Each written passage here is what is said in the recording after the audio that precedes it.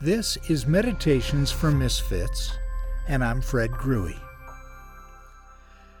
Years ago, I had the very good fortune to go on a trip to Israel with some students from one of the seminaries I attended, and I should confess to you, I attended 6 different seminaries, all looking for a deeper connection, I guess. But at any rate, several highlights stand out for me from that experience and that trip. Now, one, as luck would have it, I got to spend a good deal of time with the wonderful African-American author Tom Skinner. I had read Skinner's books as an undergraduate. I read Black and Free and Words of Revolution.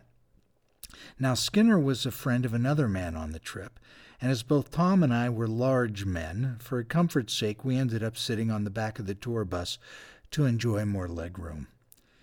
And I can remember at one point during our numerous conversations, he asked me if I had any black friends. Well, sadly, I had to tell him no. He said that was one of the problems in America at that time, and I think continues to this day. He said you can have a pretty successful life as a white man without knowing a black man. But it's almost impossible for a black man in our country to have a successful life without knowing a white man. And he challenged me to reach out of my own comfort zone and to get to know some people of color. He said it could do both of you some good. Well, it was advice I did take, and he was very right. Another memory from that trip was sitting on a boat on the Sea of Galilee. It was a beautiful sunny day, as I remember. People were eating boxed lunches, and the tour guide was yammering away about something, but I was just sitting there enjoying the experience and daydreaming, and I began to think of all the time and money and energy that as a species we have for eons put into erecting temples, creating rituals, and writing sacred texts, all in an effort to connect with the transcendent. Unfathomable hours of time, innumerable amounts of gold and silver, unexplainable ecstatic experiences. Something deep in our wiring reaches outward into the great unknown. Rabbi Abraham Heschel puts it like this. He says, being human involves being sensitive to the sacred. The objects regarded as sacred may differ from country to country, yet sensitivity to the sacred is universal. Amen.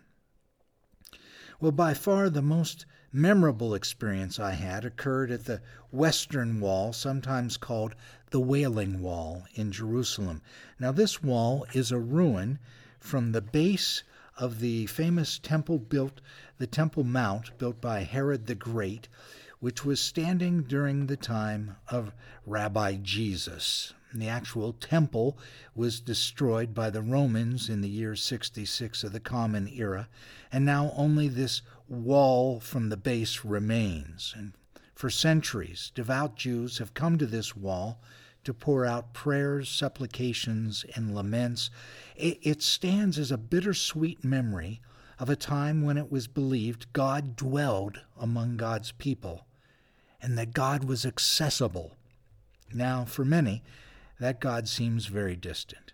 Even so, part of the tradition when visiting the wall is to bring a small chit of paper containing a prayer request for yourself or a loved one, and then to cram the chit into one of the many crevices that have emerged on the wall over the erosion of time. The chits and the wall are for remembering a time when God was accessible. So visiting the wall was one of the things I really looked forward to on the trip. Now, this was a particularly spiritual dry time in my life. Seminary can do that to you. And I was hoping to kickstart my soul. So I can remember it was somewhat of a cool evening. Floodlights washed up against the wall, and it could be seen from a good distance away. Now, there were security guards with Uzis surrounded all around the entrance because for many, many years there's just been a lot of violence there. And there were lines of pilgrims all patiently waiting their turn for a space to approach and pray. And like all such sacred sites, there were numerous people asking for donations for themselves or others, and I'm not sure why. Maybe my appearance screamed American, but I seemed to attract more of the donation-seeking folks than the other pilgrims. And to be honest, I found them quite annoying. I was just a guy trying to approach the sacred wall and connect with God, the God it represented. I was not in the mood to be hit up for money. So after shooing away several donation seekers with very little kindness, I leaned into the wall and I tried to pray. Now, the first part of my prayer, I know, was taken up by asking forgiveness for being so rude on my way to the wall. Not a great way to begin seeking a spiritual connection.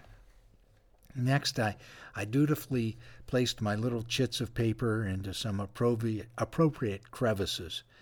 And then I just quieted down and waited. I really don't know what I was waiting for, but I sure got more than I expected. As I was standing there praying, all of a sudden, out of nowhere, it felt as if a huge invisible hand extended out from within the wall and reached into my bowels, grabbing my innards. It was overwhelming. In that instant, I had the insight that this was my land. These were my people. This was my God. My mother was Jewish, but I was raised Catholic, and yet in that moment I felt a deep connection to the land and realized that I, too, am a descendant of Abraham.